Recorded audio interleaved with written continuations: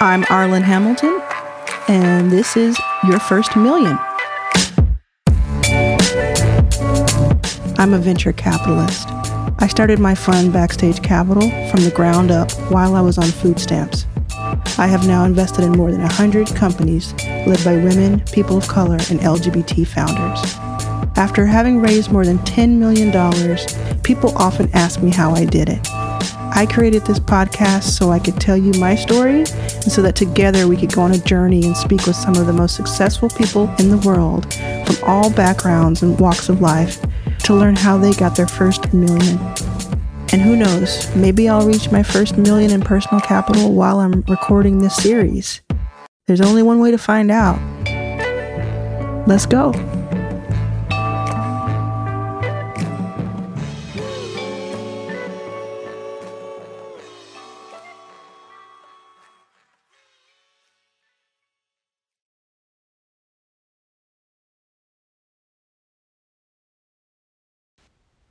Hi everyone, welcome back to Your First Million.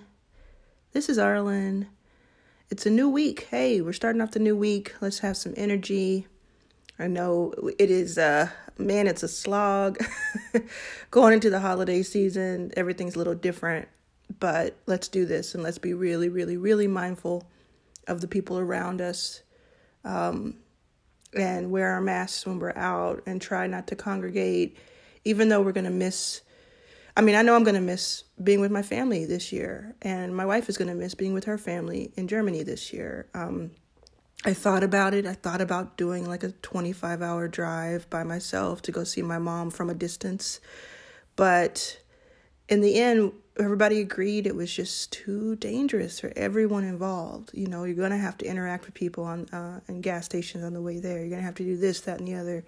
And it was just too dangerous. And so I'm not going to yell at you. I've been yelling at people on Twitter and Instagram for the past couple of weeks about this, cursing y'all out and truly cursing y'all out. I'm not going to do that this time. What I'm going to do right now is tell you how I think about it. And the way I think about it is, to me, it is worth, as hard as it is, and it pulls at every fiber of me, how difficult this is. Haven't seen my mom or my brother, who are the closest people to me besides my wife, since February. But it's worth it to me to miss this Thanksgiving not even Thanksgiving because I don't really celebrate that, but to miss this holiday season, November, December, with them so that I can have multiple seasons with them in the future.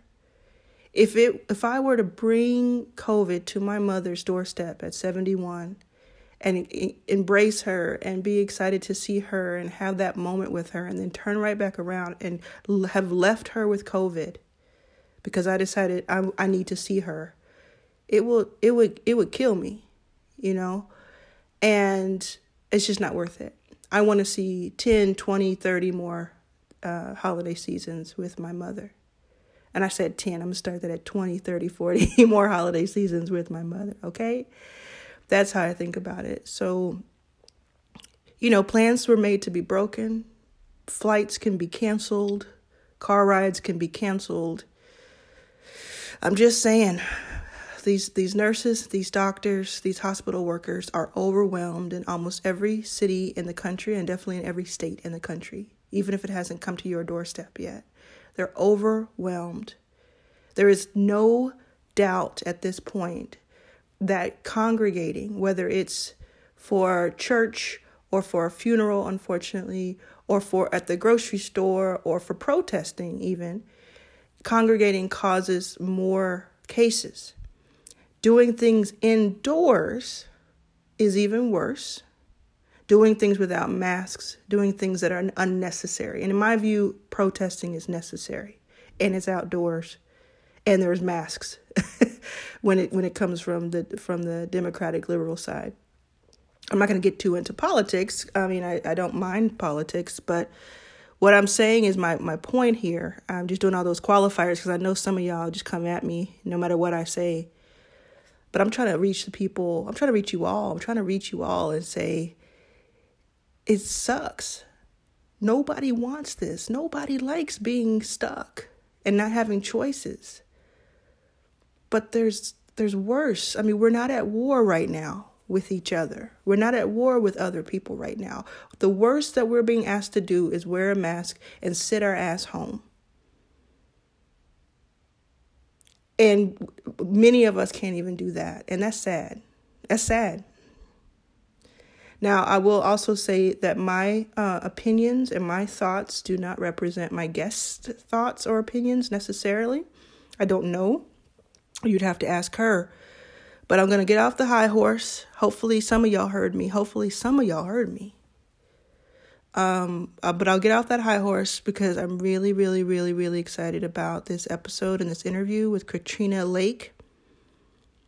Katrina Lake was the youngest woman to take her company public. I have an IPO for her company, Stitch Fix, which is still out there kicking butt. Multi-billion-dollar company. She was in her 30s when she did it, and she had her baby with her. She had her child with her when she rang this bell. This is an interview that is going to touch and feel. It's gonna ignite so many of you.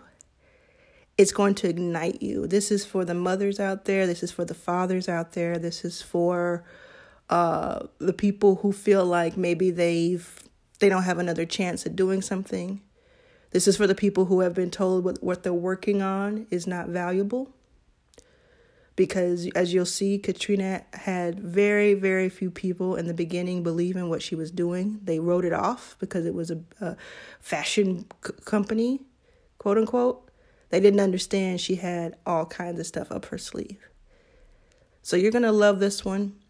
As always, this is a little COVID kind of recording, so it's on Zoom. It's not the best recording in the world, but we're doing what we can, and the content is what matters. So jump in it. Jump on it, buckle up, get the notebook out. As I always say, get the notebook out. You're going to want to take notes on this one and get ready. And I want to thank Katrina for being my guest.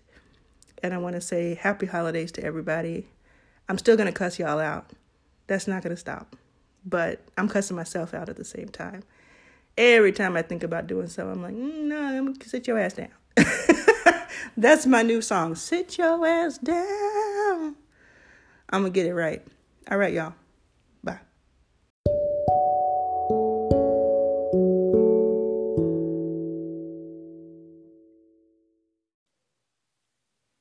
Hello, Katrina. Hello. Hi, Arlen. How are you doing today? I'm great. It's been a day, but yeah, days. it's a lot of days that roll into day, like roll into each other, especially this year. That's so true. Yeah, End of the year. It's I found myself. I'm not going to make any assumptions, but I found myself very, very, still more energized than I have been in a while because of our election. Yeah, it's been.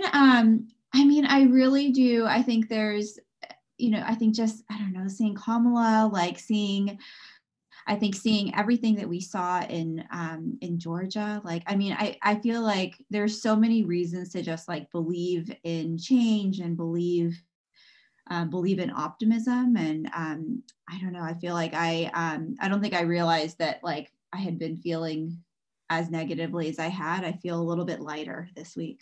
Yes, and it's almost like I've heard that and I felt that by so many people who didn't just realize, and I didn't realize either. And it's almost like the boogeyman is gone. It's like that sort of there's the actual fear, and then there's an additional sort of psychological fear or weight. I think is there Yeah. that is lifted in a way. So it does the optimism. You're right about that. And that's my alarm going off. Yeah. And glad it interrupted me and not you. And so there's something different in the air. But we're all still human, so I had a weird event happen on a couple of days ago. I was speaking at an event, and all of a sudden I had to drop out. And it was I talked a little bit about it on Twitter, so I won't go into it here, but it was a little scary because it was it was you kind of it showed me how quickly things can change and how it helped me take stock again, which I think was really good. Are you okay? I'm sorry to hear that. Yeah, yeah. I'll tell you a little bit more offline. But I did. Anybody who's hearing this and it's for the first time, you can go to my Twitter or my Instagram and get my public statement, as it were, as if I'm the Queen of England. It really does help you take stock of things. And speaking of taking stock, I don't want to be too corny, but you you I mean it's kind of it's just so impressive. I'm sure you've just heard this so much, but it's so impressive the work that you've done. I can imagine it's been incredible amounts of pressure as well. Can you talk a little bit about your company and about its recent, in the last few years, what has put it on the map? Yeah, so I started Stitch Fix, I mean, almost 10 years ago now, which makes me feel old. But when I started it, I really started it with this belief that there was a better way to shop, that technology was totally underserving this huge market in apparel that like people spend a lot of money on, people really care about, like it really defines who people are. And yet this problem of like, how do I find jeans that fit me is like, it's like still a really challenging problem. And so it was one that I really felt like could be better solved with technology. And so that was really kind of how I started the journey. And for the first, I mean, really for most of Stitch Fix, that journey has been defined by kind of what people know about Stitch Fix today, which is the people signing up, letting us know about who they are, what they're looking for, and us and using stylists with a combination of data science and algorithms, sending them a fix to try on in the comfort of their own home, be able to shop in the comfort of their own home. These are all things that are great, of course, in a work from home environment and in this kind of current state. And what that allowed us to do over the last 10 years is, we've now sold $6 billion of clothes sight unseen. We went public just, I guess now 3 years ago, and the business has grown phenomenally over that time period. And so I think there are a few things that were really unlocks of it. Of I think one, we were in a very underestimated space with an underestimated founder. We started out in women's clothes. Now we do men's and kids clothes as well. But, there weren't a lot of VCs who were super excited about the idea of disrupting this industry because they weren't deeply passionate about this industry. And then of course myself, when Stitch Fix went public, I was the youngest female founder CEO to take a company public at that point. How old am I now? I think I'm like 37. So I was maybe 34. Is that right? And so, and that's something that I guess I'm proud of, but I actually also feel ashamed that I was the youngest to do that. And knowing that there are so many people that in years before me that probably were super capable and were never given the chance and never given the privilege to have a shot like that. And so, I think that there's, now I'm kind of wandering all over the place, but taking the company public, seeing this accelerated growth path, like there's a ton to be excited about now with people really changing their behavior in really radical ways and people really being open to new ways of shopping. And so, we have a lot to be excited about. We still have a lot to prove, but definitely wasn't smooth sailing the whole way. Well, we'll definitely be able to get into that, and I appreciate that foundation. I mean, all of that you said I can pull from. It's almost like you all. I mean, you definitely launched a category of and a way and a behavior of how people purchase clothing online. When did you really tap into that? When did you know that that was going to be the secret sauce to things? Because was it ever at a time, you know, you you set out, I want to start a clothing company. When was that moment, if you can remember? The moment really, the idea that like recommendations had to be at the center of this business was really early. I'm 5'2", and there's a lot of beautiful clothes on this planet that like will just never work for me because I'm 5'2". And so, I think being able to, I used to look online at clothes and wish I could click a filter that is like, okay, things that actually would work on me. And like, this notion of just like the recommendations and understanding people and garments and what's going to work for who, like that had to be at the center of the model. And that was really kind of really central to Stitch Fix. The like how of that, of like, how do we integrate stylists and data science, and how do we get to like that point where the recommendations are really, really good? Like that was definitely a journey. And then now it's really, this notion of like, we're going to ship clothes directly to your home. Like that was kind of the first version of this journey. And now we're actually expanding out and, being able to show amazing recommendations that doesn't just have to be in a box in your home. Like that also can be ways that you can engage in our app. You can also view the recommendations and buy from our app. And so, we're starting to expand this notion of what being really good at recommendations, which was really our core capability, looks like from the consumer side. And I think, especially now, it's a very exciting way to be expanding our business because, while there are some people that were willing to hand over the reins and say, like, send me things, I'll try on whatever. And that's awesome. And that was that is a big market and continues to grow.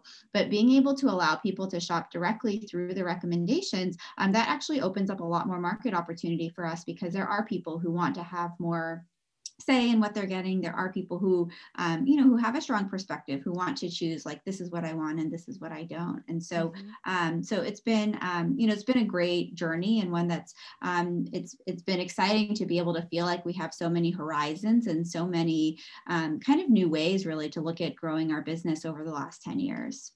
And do you feel, you sound like you feel really energized, pardon me, really energized by this work still.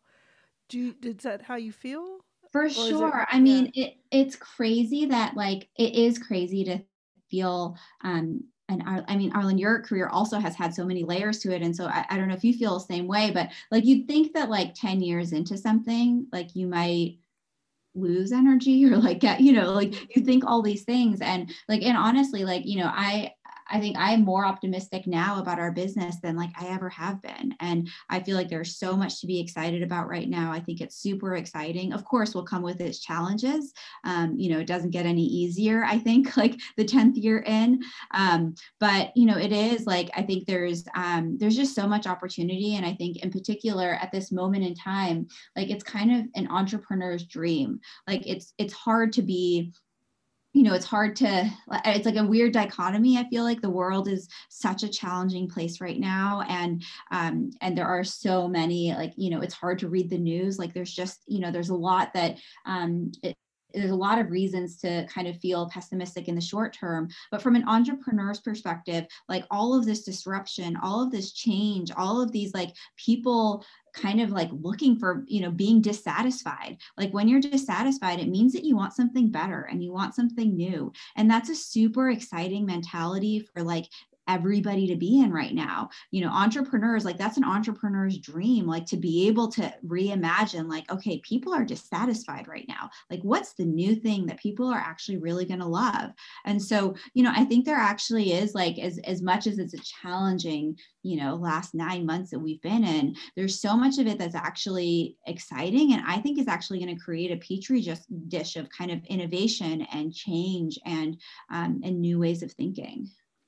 Well, it's so astute because so many people who listen to this podcast, I know, including myself, we've gone through this all together of what happens next and how do we even through all of the pain, how do we come out of the ashes and find joy and kind of find energy to look forward to, and that's it. It is in that what an entrepreneur is sort of made of, that innovation and that intuition and creativity.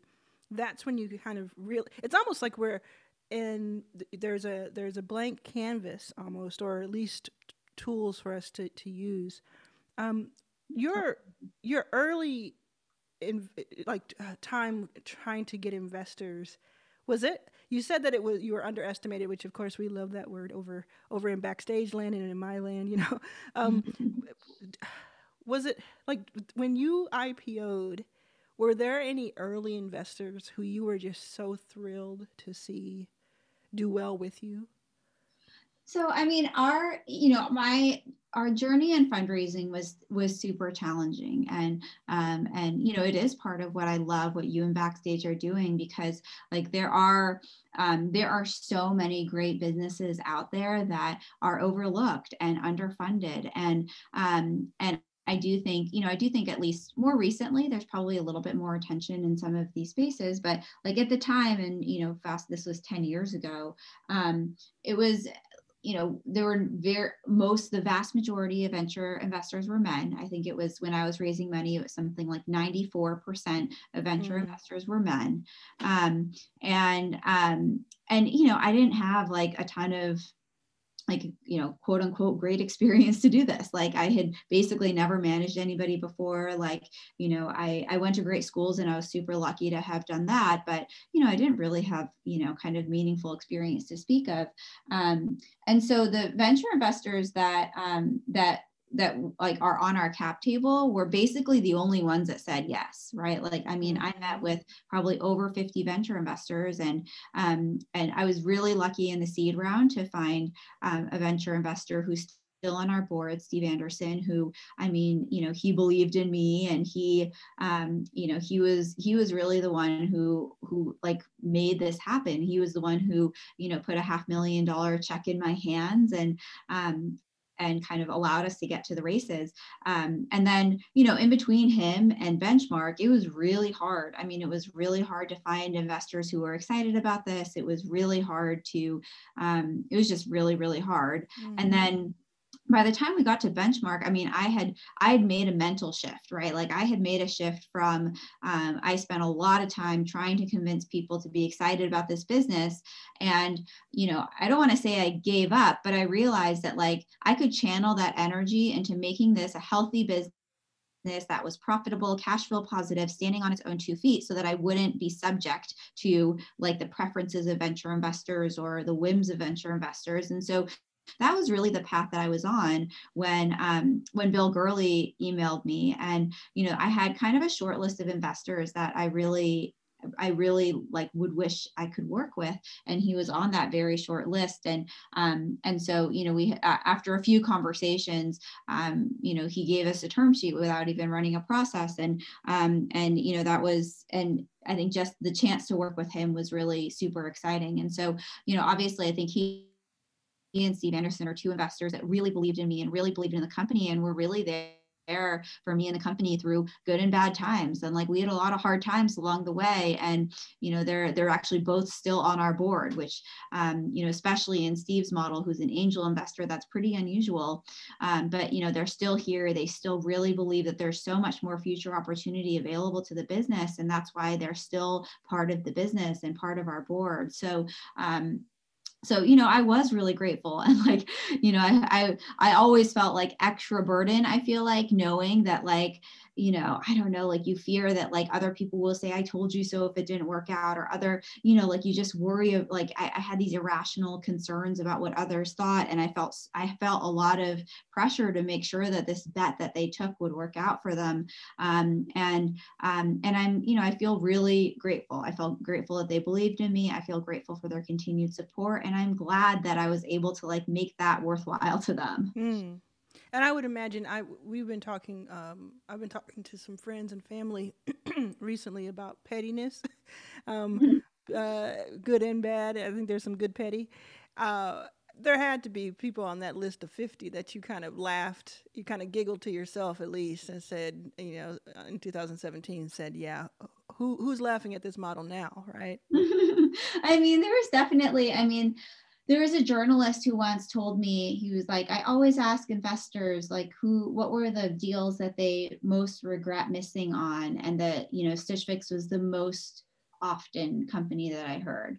And I had such mixed feelings. I mean, I guess I'm proud of that, but the flip side was like, I don't know, I felt kind of sad about that like so many people had missed it, and so many people look back and feel like it was a mistake. But it's, there's just, I think, I don't know, like it just, I definitely had mixed feelings about it. And I do think the good news of it is like, there is, while I don't think we're quite at the point where like, there's still like the diversity of VCs is still pathetic. And, I think they're still far, when you look at the founder population, it's still not what we want it to be. But the reality, like some progress has been made. Like there's been progress made in the last 5 years, in the last 10 years. And, of course we're all ambitious and we wish it was more progress, but it helps me to be optimistic. Like I do think like at a minimum, when Stitch Fix went public, like that incited the capitalists and these venture capitalists who like,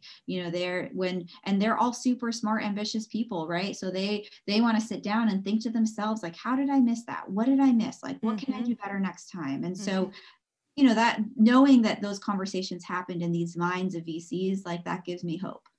Yeah, I hope it does stir some, definitely stir some FOMO, and that stirs action because it is a cautionary tale for themselves. It is surprising, given the example of Stitch Fix and others, that there's not more kind of people just pushing each other out the way to back an early, at the very least, female-funded company, and beyond. But I think I've seen a couple of them that I have. Like I think it's definitely not every deal, but it makes me so proud when I hear these top tier VCs are all fighting over this deal, and it's a female founder and an underrepresented female founder. I've heard 2 of those cases and recently, and that really gives me hope. Like that did not happen in my time 10 years ago. Yeah, I understand that, and it's kind of like this. It's definitely turning a corner because one of the probably the most second or third most frequently asked question I have is, or I get is like, do you think things are changing? Things are better? And I'm like, well, I don't think I could keep going if things had just stayed the same the last five to 10 years, because that would have just been really disheartening. There's definitely movement, and this, if nothing else, this brings hope, and it serves as a great example for other female founders, and that's really who's going to change things, and that's really who's going to make things happen. Just like you did, you made that happen for yourself. And of course, I know that you would probably credit the team and everybody else who was involved, because there is no self-made person. But what was that IPO process itself like? If we can get a little nerdy about it, that'd be kind of cool, because I talked to Therese Tucker a few years ago, and Therese Tucker, for everybody who doesn't know, there's an episode on this podcast you can go back and find. She bootstrapped almost to the end, and then she got private equity funding, and then she IPO'd in a $1 billion company called Blackline. And she talked about that IPO process as a blur, almost as like a, she had a very kind of whimsical, interesting way of describing it. And then it was over, and it was back to work. And she said it was like going to your own wedding, basically. What do you think of it, and what can you say that maybe people wouldn't necessarily know unless they've been in those rooms? Oh, it's a good question. And I mean, all those things are right. Like it is a blur. There are elements of it that do feel a little bit like a wedding and a celebration.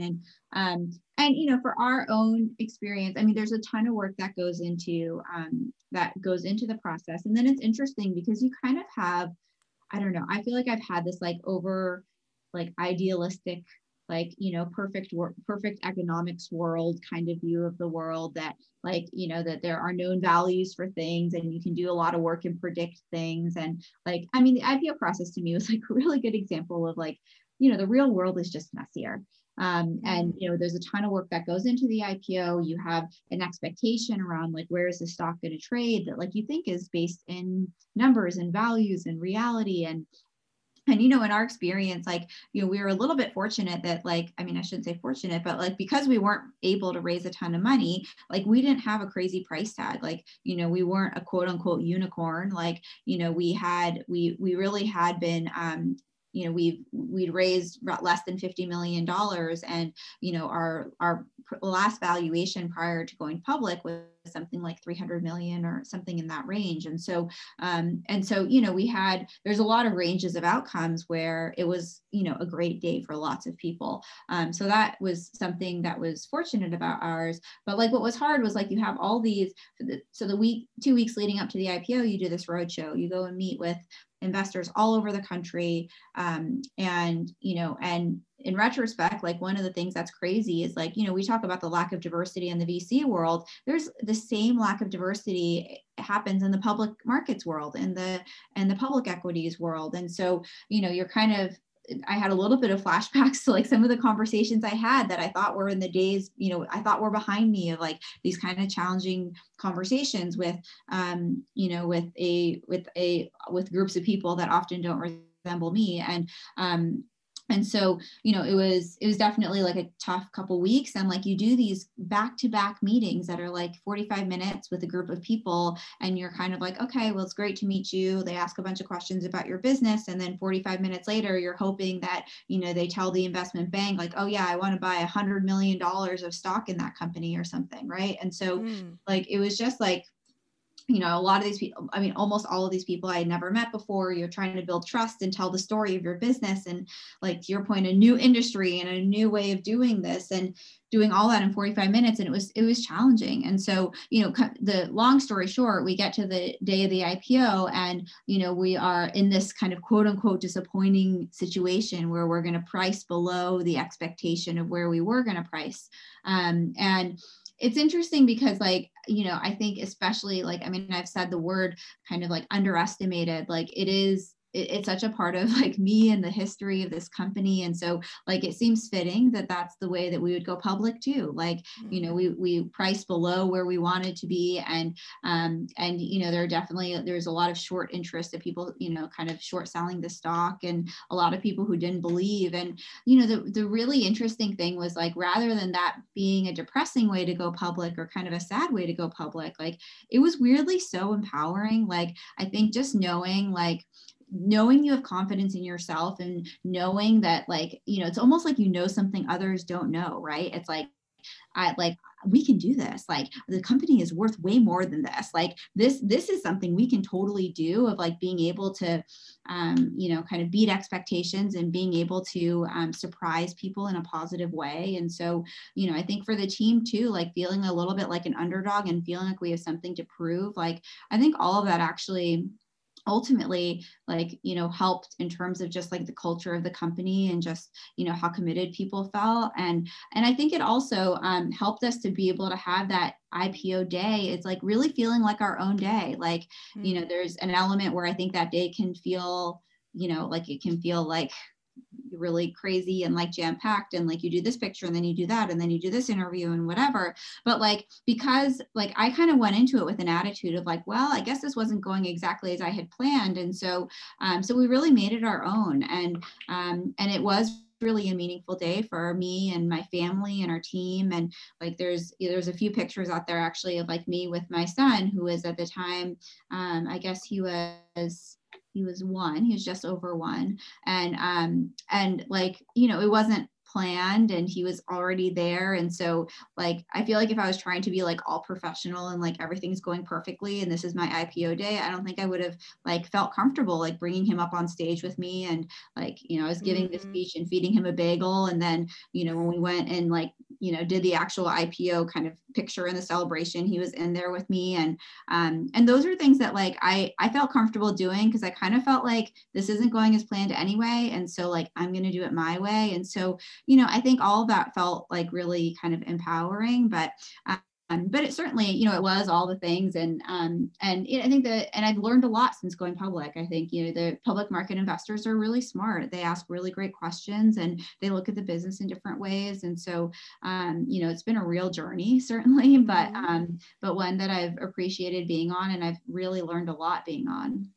Well, I think those pictures and that even that moment, some of those pictures became iconic and really helped again stir the imagination and empower others. And so it just comes all the way back to being your authentic self.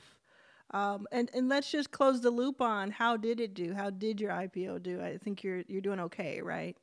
Yeah, I mean, now that we've been 3 years out, like you can look at the stock and you can zoom out 6 months and zoom out since it went public, and you can see Yes. like we've been super consistent, like we've been able to deliver results, and I think the public market is showing an appreciation for that, and so I'm at the end of the day, I'm definitely not kind of every day motivated by the stock price, but I'm motivated by being able to deliver change to the industry, to be able to grow our business and do it in a really healthy way. And I think I've learned a lot, and so I feel like we've been able to build trust with the public market investors, and that I guess I have more confidence and understanding of like what it means to be a publicly traded company. Mm-hmm. How much weight should founders, especially those who are underrepresented and underestimated, how much weight should they put on having investors, especially early on, versus bootstrapping or sort of taking that into your own destiny? Yeah, I mean it's such a good question, and if I'm honest, like my mind on it has changed probably a little bit. I always thought so. One of the benefits of having like investors early is that you have validation, and like to be clear, like there are a lot of times, like there are a lot of people who didn't believe in my business, and I could still have my own confidence. So you need to have confidence and conviction regardless of what others say.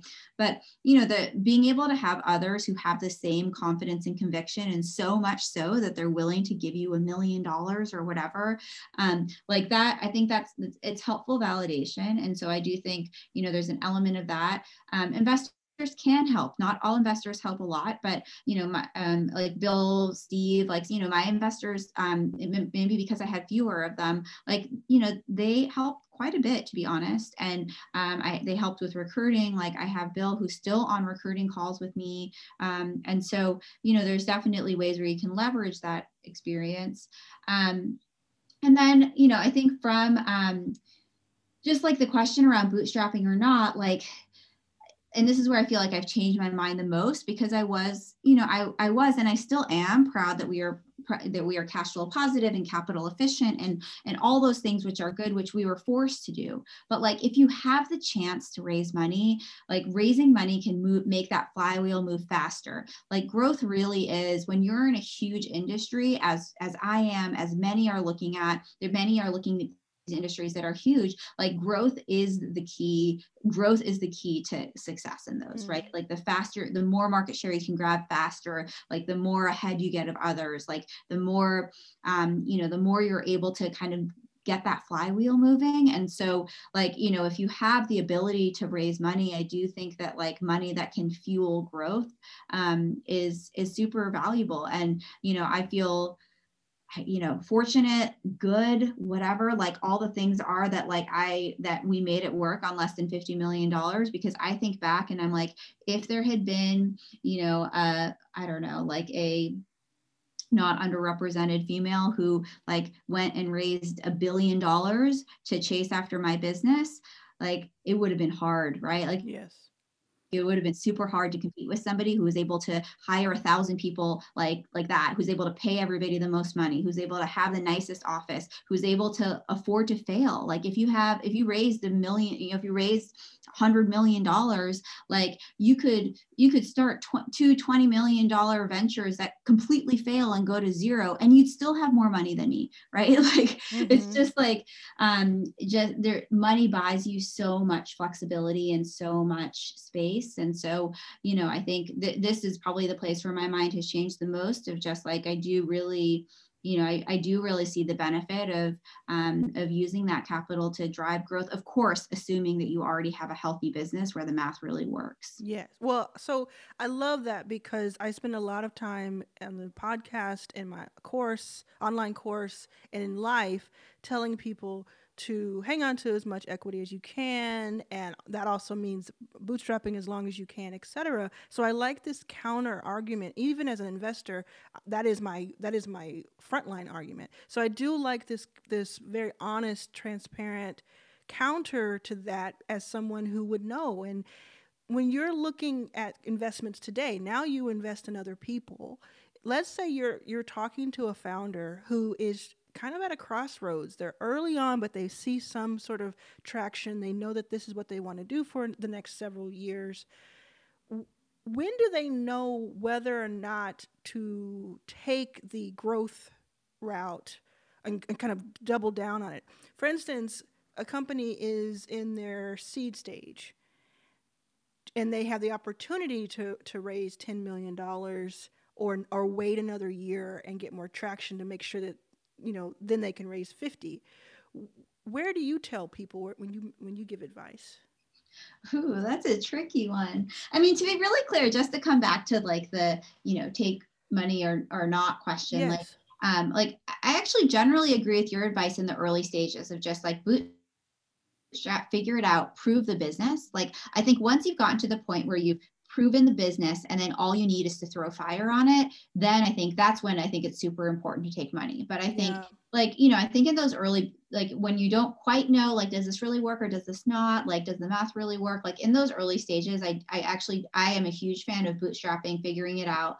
And then I think also like there is an implicit contract, like when you start taking money from venture investors, like, venture investors, they want your business to be $1 billion business or they want you to bust. And like everything in between is not that great. Right. And I think that's a really valuable conversation to have with founders because, and to be clear, there are some venture investors that, are comfortable with outcomes in the middle, but like there are like I think some of the mistakes that I see are like there are some businesses that actually could be an awesome lifestyle business where like you could be running a 10-20 million dollar online business that like generates cash and like that's actually like a really good business, but it may never be $1 billion business. And there's some businesses like in the middle where it's like, if you are forced to go public or you're forced to an exit because a VC needs a return, like you might end up in a weird place. And so anyway, just to be clear about the advice, like I do, it's not so binary as to being like always take That's the right. money. Yeah, it's absolutely an individual situation, and you have to really open up the Exactly. books. I think leading into kind of just how you look at investing in general would be helpful too here. Yeah. Because you're an angel investor now. Is it something that is a hobby? Is it something that is very structured? How do you look at that? I mean, it's a hobby, I guess, but it's a way that I feel like I can actually have a meaningful difference. And so, the lens that I really view it in is like, of course, first and foremost, is the business interesting? Do I believe the business is going to work? And then, I mean, I would say like the more important lens, I mean, the thing that keeps me passionate and excited about it when, none of us have time. Right. And so like the reason I do it is because, it's like, do I want this founder to succeed? And like, that's really the kind of part of it that makes it, a hobby is not quite the right word, but just like a passion project, Mm-hmm. like for me, Mm-hmm. because, I felt like I would look around of like the other founders I would get grouped with and like, they're just, it just wasn't representative of like where I know talent sits. And it wasn't representative of like what I know success to look like. And so to me, I think it's a way that I can really, the companies that I invest in, like actually somebody just DM me on Instagram being like, hey, would love to grab time next week. Like I think like my money is not as important as I think the impact that I can have in mentoring and helping and connecting them with others. And so, for me, it's really just a way that I can feel like I can kind of help the next generation of founders and that I can have a part in kind of, reinforcing, lifting up the founders that I want to see successful. And so, so I think but of course, these are also businesses that I deeply believe in and super talented founders. And also I think ones that just better represent like who we want to be successful in the future. That's really awesome, and it must feel good. This is a podcast around about honesty and transparency. It just must feel good to be in a position that you can make those decisions. And I wonder if you thought at 24 that you would be in this position, Oh, starting 10 years ago. never. I just and this is part of like why what you do and what I do is so important. Like at 24, like it was not, like it wasn't even on my radar that this could be my path. And, I think it's just like so fascinating too, because even when I started Stitch Fix, like I didn't write a business plan and was like, oh, and then, 7 years later, I'm going to go public. Like, I didn't even know that was like, I just didn't even have the I just didn't even have the capability to dream big enough. And I think there are so many people who are fed big dreams and shown big dreams, and they see, Mark Zuckerberg and Jeff Bezos, and they see these people that they aspire to be like. And like, it just wasn't as available to me. And so I just think it's so that if you can't see it, you can't be it. Like, it's so important to, and that's, I think, part of why I'm just so like uplifted by last week and seeing Kamala talk, and like my sons being so excited about her, and just like, I think being able to show and be examples, and being able for like people to dream like, oh, someday that could be me. Like, it all starts with a dream. And I'm so lucky that I got here, even though I didn't even realize that dream when I was 24. Like, I didn't even realize that for myself until, I was kind of well into this. And so, anyway, the long answer to your question, I guess, is like at 24, I had no idea that this was even a possibility for me, much less did I imagine this for myself. When speaking of representation, as we start to wind down, speaking of representation, who do you think you represent, and who do you want to make sure is being seen by you? Yeah, I mean, vice versa. Oh, it's such a good question. I'm biracial. My mom is an immigrant. My mom is from Japan.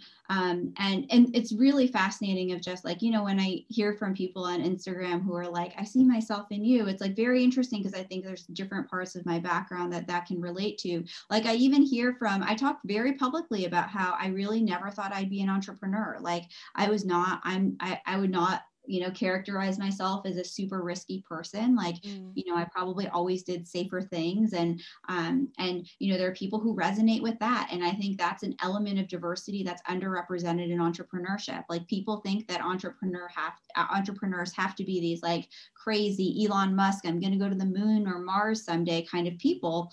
And like, you can be an entrepreneur and, be like, I was probably more bookish. Like, I really like Excel. Like, I was definitely like a different flavor of entrepreneur that I think people can relate to. And then I think, of course, being a woman, being a mom, I had no idea that photo would be as meaningful and as widely distributed, of the one of me holding my son at the IPO. And, he was one. Like, I was stepping out of S1 drafting meetings to pump. And like, it was, I think, just like being able to see a woman who, like, I've had 2 kids in the time that I've run Stitch Fix, and one of them was right before the IPO, and the other one was kind of right after the IPO, actually, or I guess a year and a half or 2 years after, a year and a half after the IPO. And so, I think there's like people who want to have a family and to be able to take a full parental leave and to be able to feel like they're still, like excelling in their career. Like, I think there are so many elements of my experience that people can resonate with.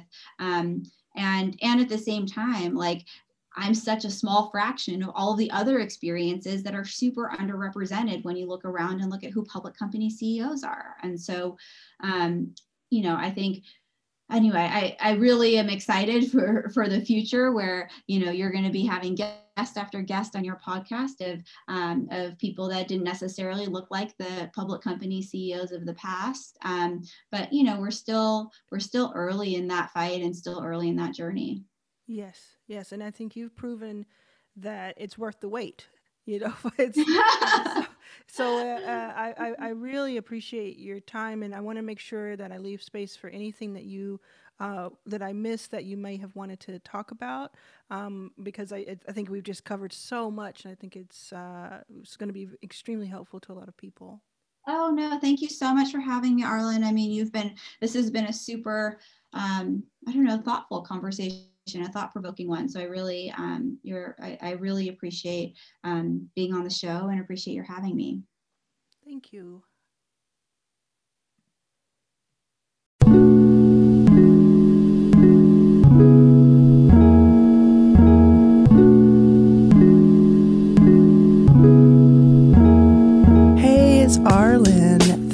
listening to this episode. So I would love to keep up with you online. You can find me at Arlan Was Here on Instagram and on Twitter. That's ARLAN Was Here. I cannot wait to continue this conversation with you. Your First Million is produced by Anna Eichenauer, executive producer Arlan Hamilton, associate producer Chacho Valadez.